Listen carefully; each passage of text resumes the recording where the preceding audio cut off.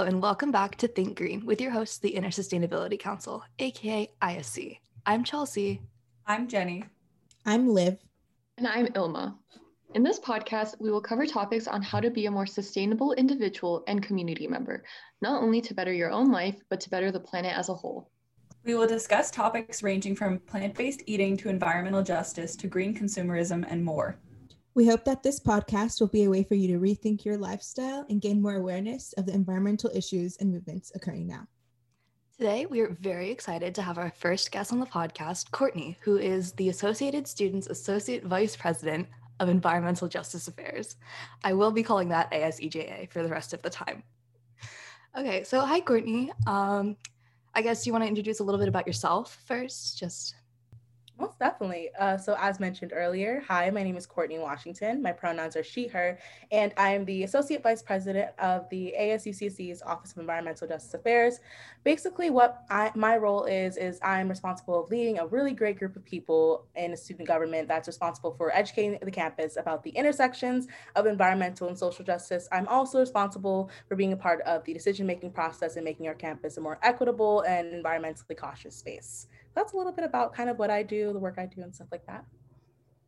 Okay, great. So today we will be talking about environmental justice, of course, and just having kind of like an unstructured conversation kind of about environmental justice.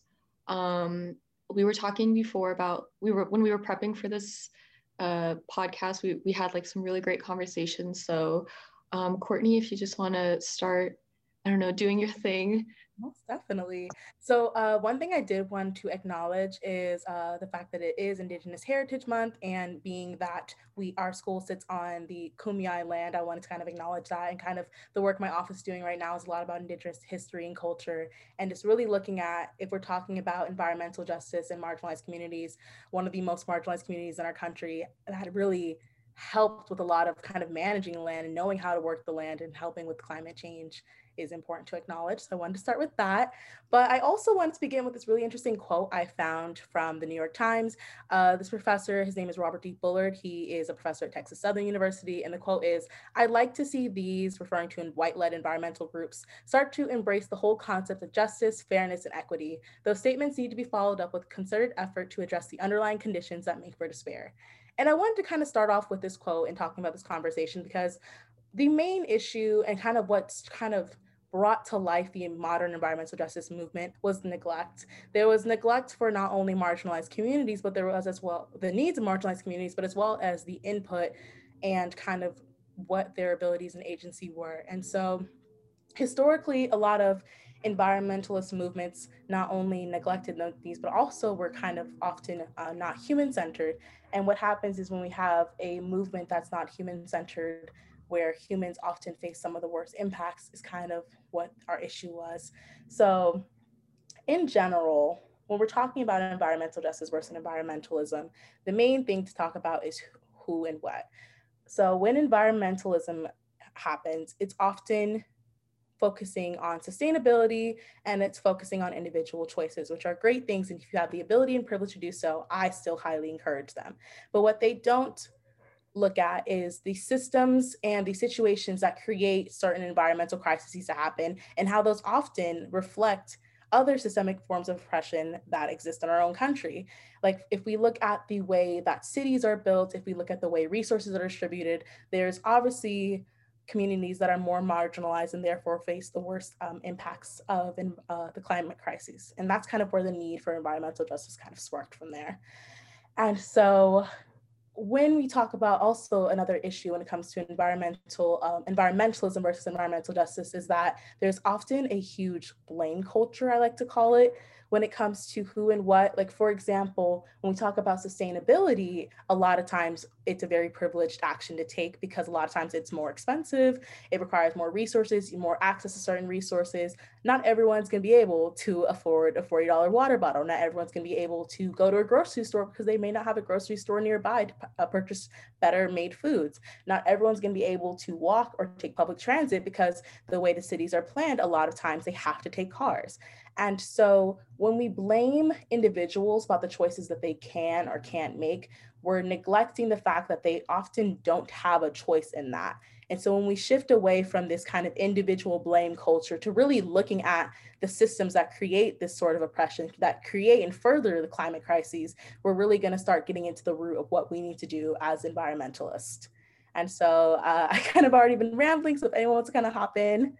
Yeah, what you're talking about kind of reminded me of that thing that happened with the Coca-Cola bottles, how they went from being glass bottles that could be they were taken back and washed, sanitized, and then distributed back again, and eventually, you know, got replaced into the things that we use now, the plastic bottle, which in turn is making a lot of waste and is affecting our environment pretty negatively. And so I think that the shift from focusing on the corporation, having the corporation be accountable for the actions they're taking, and just switching that to the individual. I think that's, like, I look back at it and that's kind of crazy. Like, I don't know. That's my comment. Yeah, to add on to like the shift of a product from something that it's more like reusable and sustainable, I was doing some research on like plastic utensils and how they came to be. And I actually learned from a National Geographic article that plastic utensils actually kind of were born in like the 1970s. People wanted to go on picnics, and like they would sell these like kits that would be like a plastic picnic tray, and it had like everything that you needed for the picnic like built into it. So a fork, spoon, knife, and cup, and you just break it off, use it, and then you can just throw it away. And so that kind of like that one, like that small desire to like, you know, go on a nice picnic and not have to like, you know, wash stuff or like put dirty dishes in like a picnic basket that's reusable, kind of like led to this like insane like culture where like this quote from the National Geographic article says, like the plastic company buys 44 million disposable utensils per month in the US alone. And globally, plastic cutlery is a $2.6 billion business. So I don't know, that's just kind of crazy that like, yeah, that's Yeah. I think the crazy thing is that sort of become the new normal. So we have these areas that don't even have access to sort of like the natural things that we used to rely on. And I'm sure Courtney, you're going to talk about food deserts and examples of things that tie in this sort of new consumerist culture into how the disparity has propagated through society. And I think that it's important to remember that this tie between these big businesses trying to make a profit always hurts those in a position of less power. Most definitely. I think you both bring up a good point about convenience. And that was kind of the main marketing point for a lot of like these like quick to use, ready to use products. And the audience they were targeting isn't the audience we kind of think about when it comes to at least an environmental justice perspective. They were kind of targeting the everyday person. But if we're thinking about like a single mother who has 4 kids and works, so doesn't have time to go like make a properly cooked meal, so she just gets drive-through food, that's another like instance of kind of like who ended up kind of utilizing those products as more often.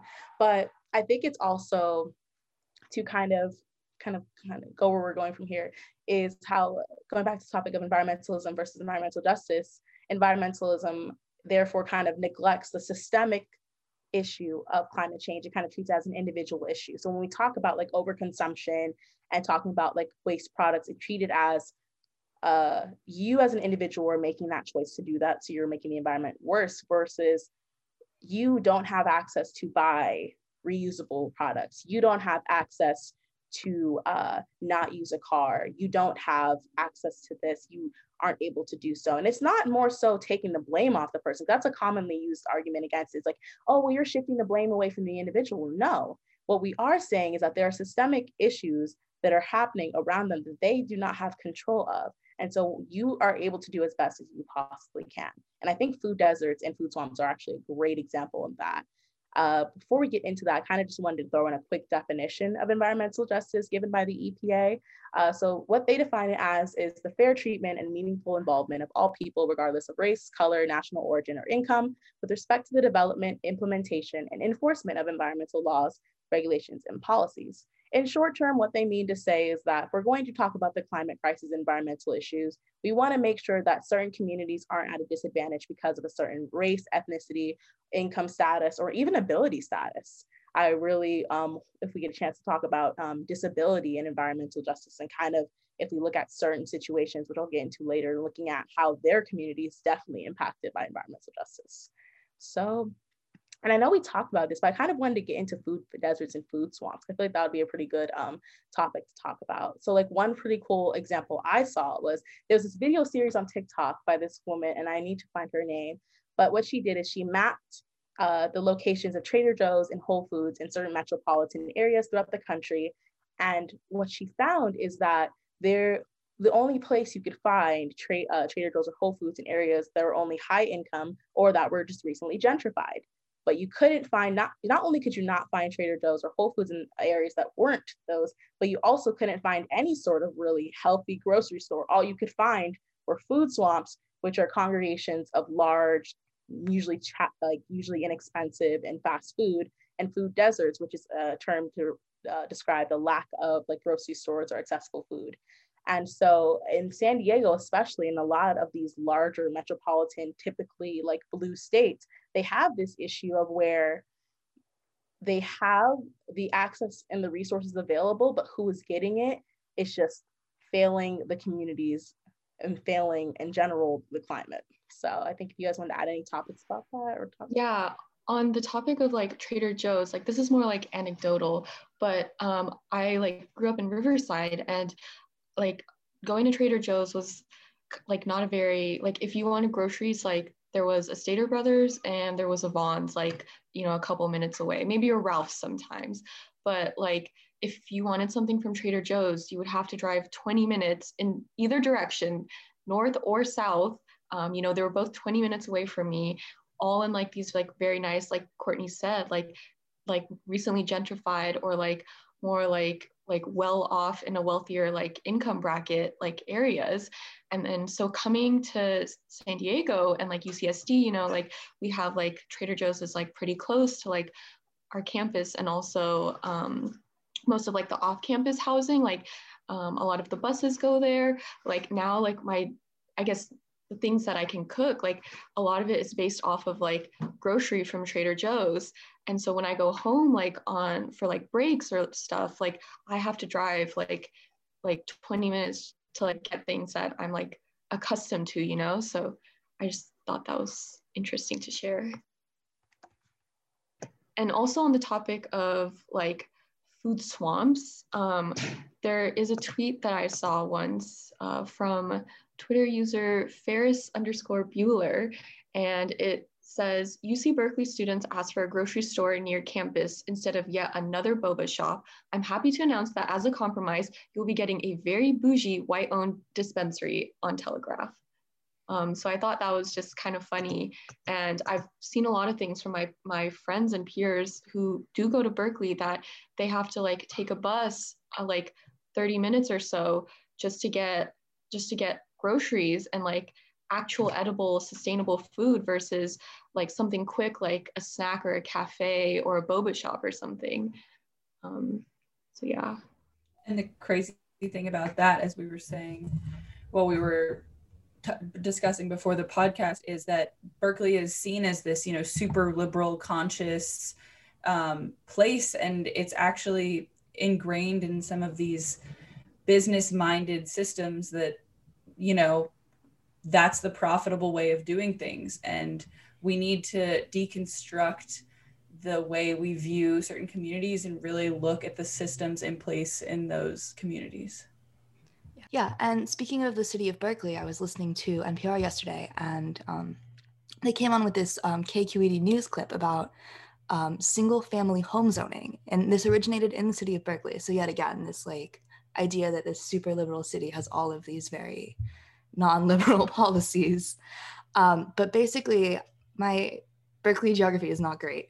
but there are a few very wealthy cities, or very wealthy neighborhoods and areas of Berkeley that are zoned for single family homes. So the only thing that can be built there is single family homes. So basically it's only like affluent people, and the majority of that area is white. And so going from there, you can't build factories or duplexes or apartments or any kind of more affordable housing. And then also any kind of factory or anything that would give like negative health risks to the people living in this more affluent area. And so it's literally how the city was built, that more affordable housing is closer to more dangerous factors. I don't know what word I'm looking for there, but yeah, they're more likely to live next to dumps and factories, and just because of this policy that I think is still in place. Most definitely. Going back to the Trader Joe example, I wanted to give credit to user at Kel.Drigo. She was the person who's kind of been going through this whole series. And if you have time, I would definitely check that out to see. But I think it's important in highlighting all these different issues, especially in Berkeley, when we talk about the liberal city. This just shows a direct example of how climate change itself is a systemic issue. It's not just about the individual choices you make, but if you have actual urban planning and product development that is catered towards helping like high income people, non-POCs, if the actual cities and structures themselves are built to continually marginalize people that have already been marginalized by other systems of oppression, then you're going to continue that change. And what environmental justice does is say, hey, these systems of oppression are making certain communities who already are going through injustices have a worse experience. What we want to make sure is when we're creating policy and creating change, we are not forgetting and neglecting them.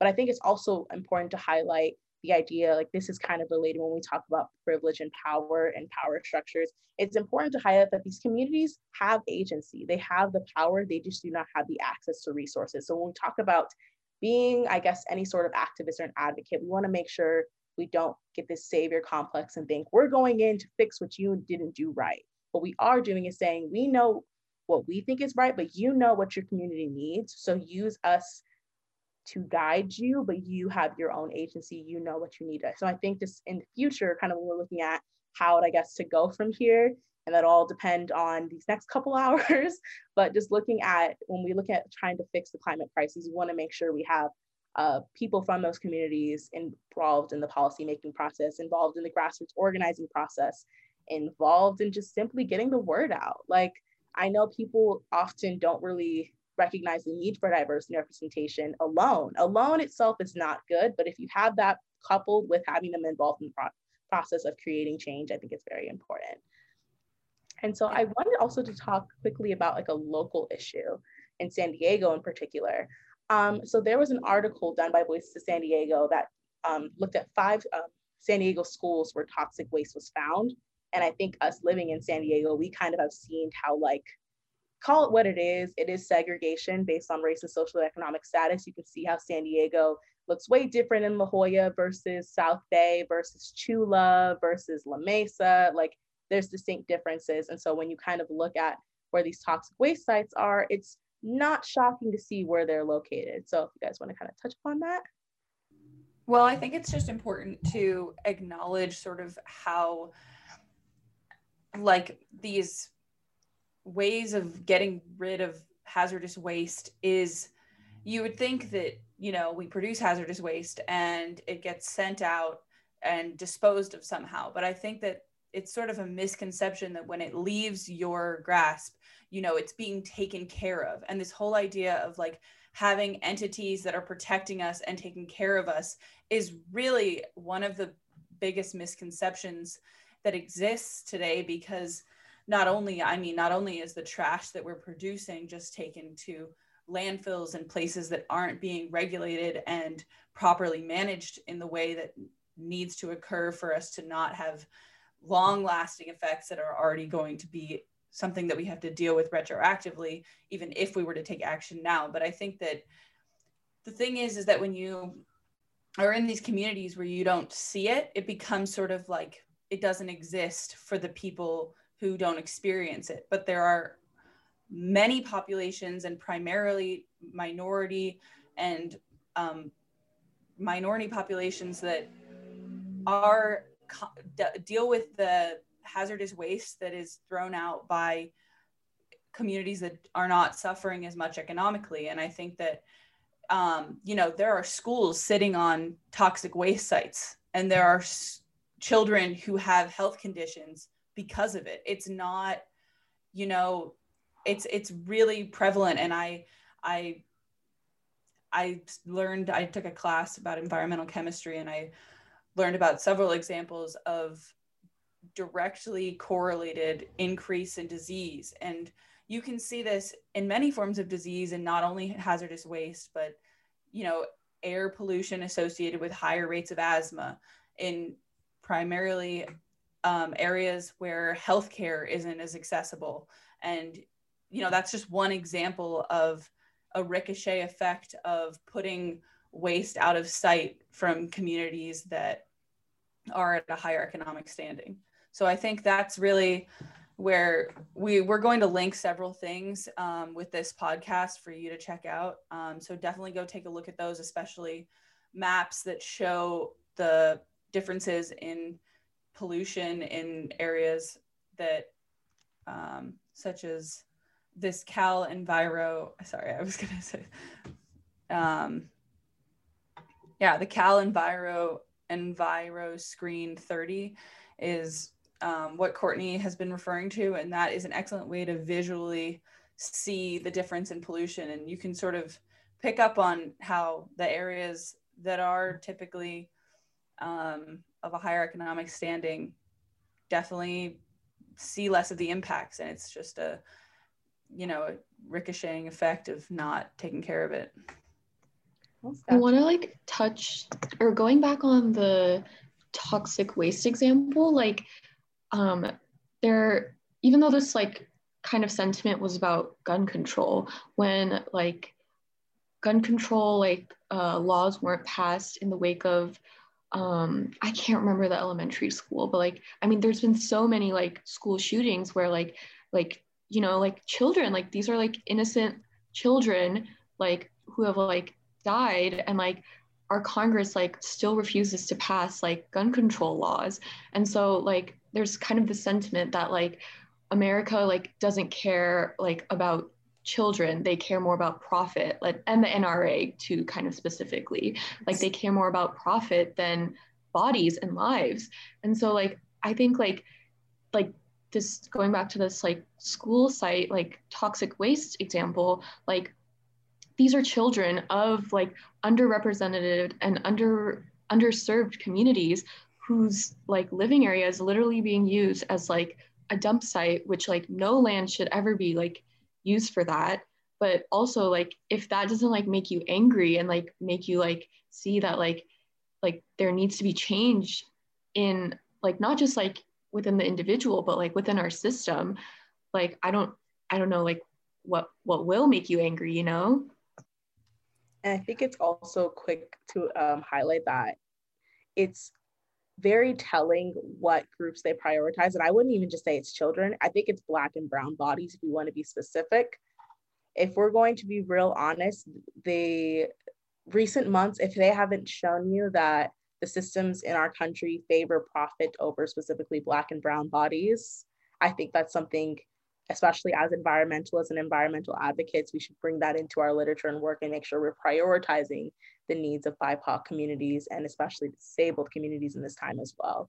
Because this is just a quick example, but if you look at Hurricane Katrina and if you look at hurricanes in general, more times than not, people with disabilities are often the ones left behind. They're often the ones left behind because they have resources that aren't attained for by our systems. And so that was just something quick I wanted to throw in, but yeah. Yeah, looking at the cases of looking at who contracts coronavirus is very scary. And it's all connected because it all makes sense, because these are people who can't stay home. They have to go to work, and most likely they're essential workers. And there are people who are more likely to live in a household with more people in it, also more closely together. It's just, the more I look at it, the more angry it makes me. The fact that everything is just all connected. And yeah, and then even just looking at it from a system side, we can already see with the current administration has not had the best records. Like, I think if we have time, I wanted to get into the quick little rundown of the history of EJA. Like in 1982, there was an incident in Warren County, North Carolina, where Black residents found that there was huge amounts of just toxic waste in their area. And when the EPA went and evaluated, they noticed, oh, wow, if you look up all across the South, all the areas where toxic waste is being released are in communities that are mainly POC. And so then in 1992, George H.W. Bush created the Office of Environmental Justice Affairs, specifically under the EPA. That office was maintained until the 2000s when his son, George W. Bush, decided, you know what, we're gonna make it for all people, not just Black and Brown communities. And then what that issue, that was kind of the first issue in itself, is that when you erase the needs for specifically marginalized communities, you often kind of get, I think of that picture everyone posts when you have the kids on the stepping stools. If you give everybody the same size stepping stool, one kid's 6 foot, one kid's 4 foot, one kid's 2 foot, yeah, they're all getting equal opportunities, but they have different circumstances that need to kind of level out the playing field. And then with our, in 2017, or no, in 2016, we had a very interesting election with our current person in office. And let's just say that he's continued the legacy of deregulating and not caring about the environment. So I don't know if anyone wanted to get into the EPA record under Trump. Yeah, and just, to kind of touch on that, just to let you know, under the Trump's EPA, there's more than half that lack expertise in the things that they're doing. And there's 28% people tied to fossil fuel industries. So that I feel like that will tell you something. On top of that, 31%, there was a 31% budget cut to the EPA. I'm pretty sure you can tell by the statistics, it's very apparent where the interests lie for serving these people who need, I can't even talk anymore. I'm so like, but yeah, there's so much environmental injustice happening and the resources are not even there because of the current administration. It's very hard for specific laws, regulations, and policies to even be enforced because of the way that our EPA system is shifting. But there is hope, we presented a lot of negative things, and a lot of times there is a lot of negative, but there is hope. I think with the election just happening, I hope people keep the energy of getting involved. Voting is not the only way to be engaged as a person, because voting in itself is a privilege. And as you've seen with the blatant acts of voter suppression, not everyone's able to do it. So I think right now is a huge time for people to get involved in a lot of grassroots organizing, mutual aid, because even if you're not a student on a campus, environmental justice is impacting you. And so really look for ways that you could do work in your own community. It could be something as easy as starting a community garden. I know one big thing right now is people making community fridges. So if you don't have access to fresh produce or resources, put a fridge randomly in the community, people could take whatever they need. So that's kind of just some examples of ways that you as an individual could kind of help out your own community when it comes to environmental justice. But then again, please also try not to bear the burden of fixing the climate crises, because as you mentioned multiple times, this in itself is a very systemic issue that's in need of lots of legislative and policy change. So, yeah. And I think, like, on top of what Courtney said, like, hold your Congress people like accountable. Like, they're there to serve you, like their constituents. Like, they should be like listening to you and like hearing you out, and like you should be represented through them. Like, they're there to represent you. You can send a letter or an email or a lot of very nice things to the office of your representative. I was just gonna say, like, this is one of the biggest elections that we've had in the course of my lifetime personally, but there are midterm elections, there are smaller local representatives that really play a big role in shaping the way your community is structured. And so I think it's really important to educate yourself and spend the time to learn what's going on in your community, in your state. There's more than just the two candidates, so for the presidency. So we gotta work after, even if there is a a certain outcome that is positive in many ways, there's a lot of work to be done after the election, no matter what the turnout is. Definitely agree. Please don't think that voting every 4 years means you're involved in the community decisions, because a lot of the decisions when it comes to environmental justice happens every day. It happens at the local level, it happens at the state level, it happens even internationally. And so even if you don't think you can go out and do grassroots work, share whatever information you can. People like to sleep on social media a lot, but when it comes to getting out general information in small tidbits, I think it's a great way to post resources. A lot of big thing right now is mutual aid funds. If you know any grassroots organizers in your area that like do donations, you can do stuff like that. But also remember that it is a privileged position, and so please do not feel that you have to do so as well. So if we're talking about an example of environmental justice that's often neglected, especially when we're looking at Black and Brown communities, I always love to bring up this example. This is one of the first things I learned in environmental justice from one of my mentors, Professor Aradhana Tripathi. And so there's a county called Lawrence County in Morgan County in Alabama. It's predominantly POC, mainly Black, and it's also low income. A lot of times when we talk about like water quality issues, a lot of people head to Flint, and that is great because they are still going through a water crisis. It's been 6 years and they still don't have clean water. But Lawrence and Morgan County is another example of the ways that systemic racism plays in with climate change. Lawrence County, Alabama, basically has had some of the largest amounts of lead in their water, I think since the 50s or 60s. And yeah, so there is a large amount of like perfluorotanic acid and like different types of stuff in their water supply. And the issue that has been is that the EPA has been working with this community for over 50 years, but there has still not been any progress. And I think it's very interesting because this is one of many examples when it comes to lead, particular in Black and Brown communities. Like for example, Decatur, Alabama has this issue, Parkersburg, West Virginia, Hoosick Falls, New York, and New Jersey public water systems. I think water is a great way to kind of look at systemic racism and environmental justice and in general the climate crises, because when we're talking about toxic waste and toxic release, what happens is these plants, which Lawrence and Morgan County, Alabama obviously has, when they get rid of the waste therefore infiltrates in the water system, therefore people are drinking lead. And if you do not know, lead water is a very bad thing. Do not drink water with lead in it whatsoever. I think another example to bring up when it comes to environmental justice and low-income communities is looking at the Erin Brockovich story. Erin Brockovich was a woman located in San Bernardino, California. She lived in a town, it was a pretty small low-income town in the desert area. Basically, the issue with her town was that there was found to be a large amount of hexavalent chromium in the water. What hexavalent chromium is a contaminant that is used for a lot of steel plating and manufacturing, but what happens is when ingested in large amounts, it has the ability to lead to multiple types of cancers, reproductive issues, so on and so forth. And so what she did is she sued PG&E back in 2000. It was a really large case, and PG&E was found guilty in basically like toxic waste disruption and stuff like that. And so there's a large amount of laws that followed.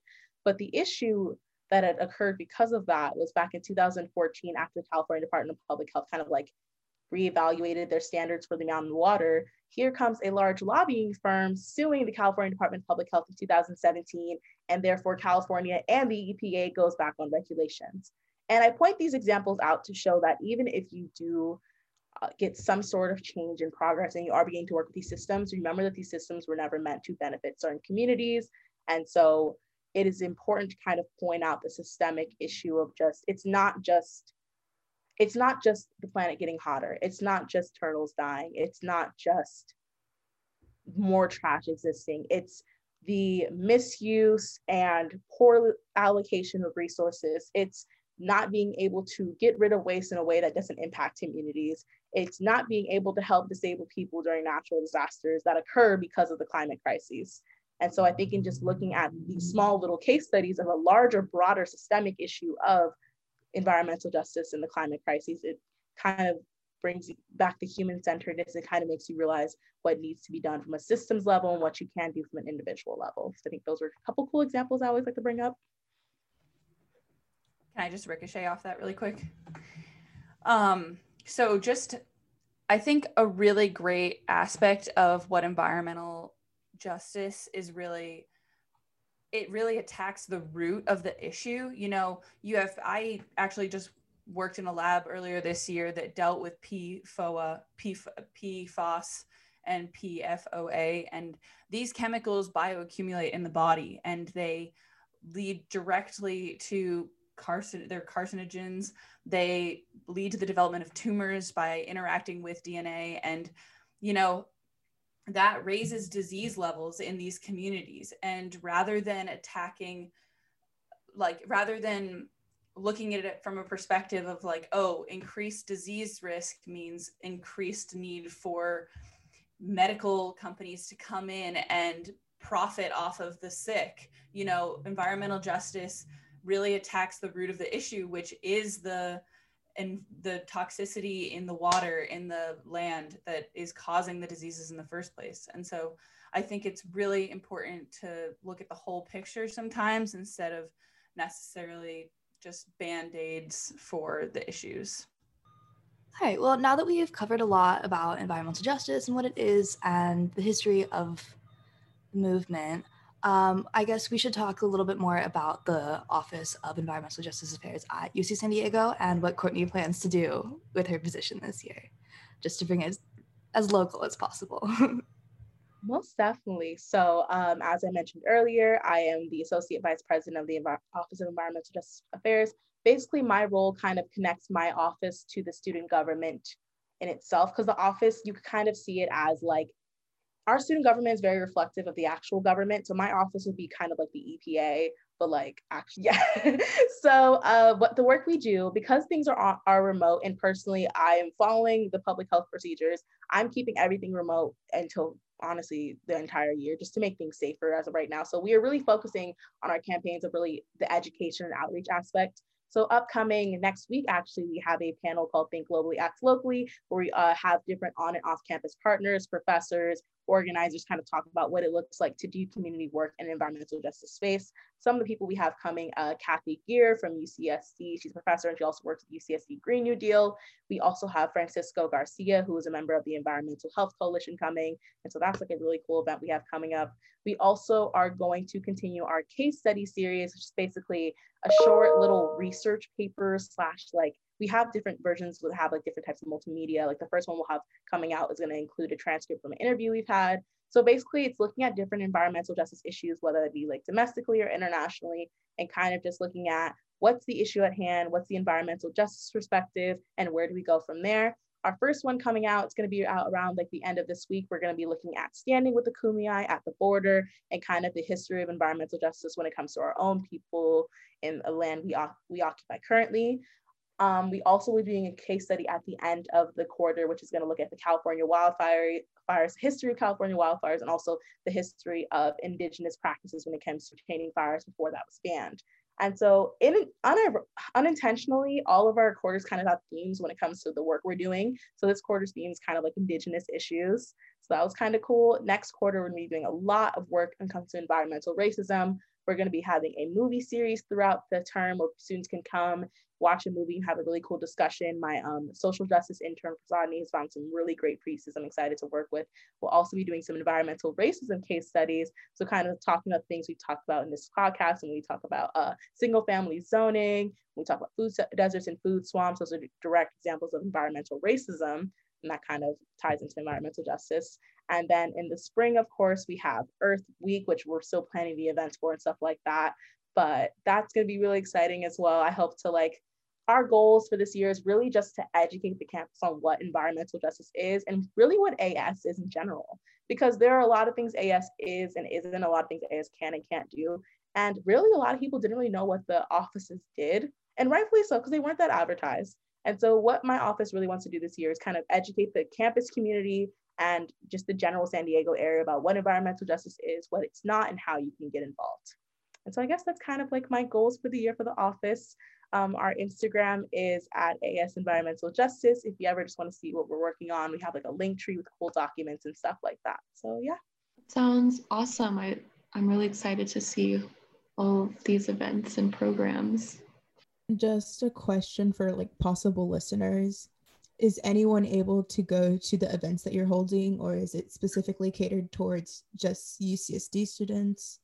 So our upcoming event next week is open to, I think, the UCSD community. So if you register, you should be able to get a password. All of our case studies will be posted to the public. What's going to happen is we're going to give a brief intro to the case study on like our Instagram, and then post the actual like page, like research paper on our Linktree. We want to make our events as successful as possible, not only just to the community, but if we need like translators, if we need ASL interpreters, if we need closed captioning, please let us know that as well. We intend to make all our events as successful as possible. When it comes to the programming, most of it is open to the outside community. It just depends because of the way that AS works with Zoom. Like I know because we are an AS office, we can't have all events purely open, but when it comes to like our research and engagement, like when it comes to posts like that, most people can access it. I hope that answered the question, but yeah. Yeah, thank you. All right, if that's it, then thank you so much for joining us today, Courtney. This was a really fun conversation. Woo! Thank you for having me. This was really fun. And honestly, I could go for hours talking about environmental justice. So I was going to say we definitely should have collaborations in the future, and it's great to have you on.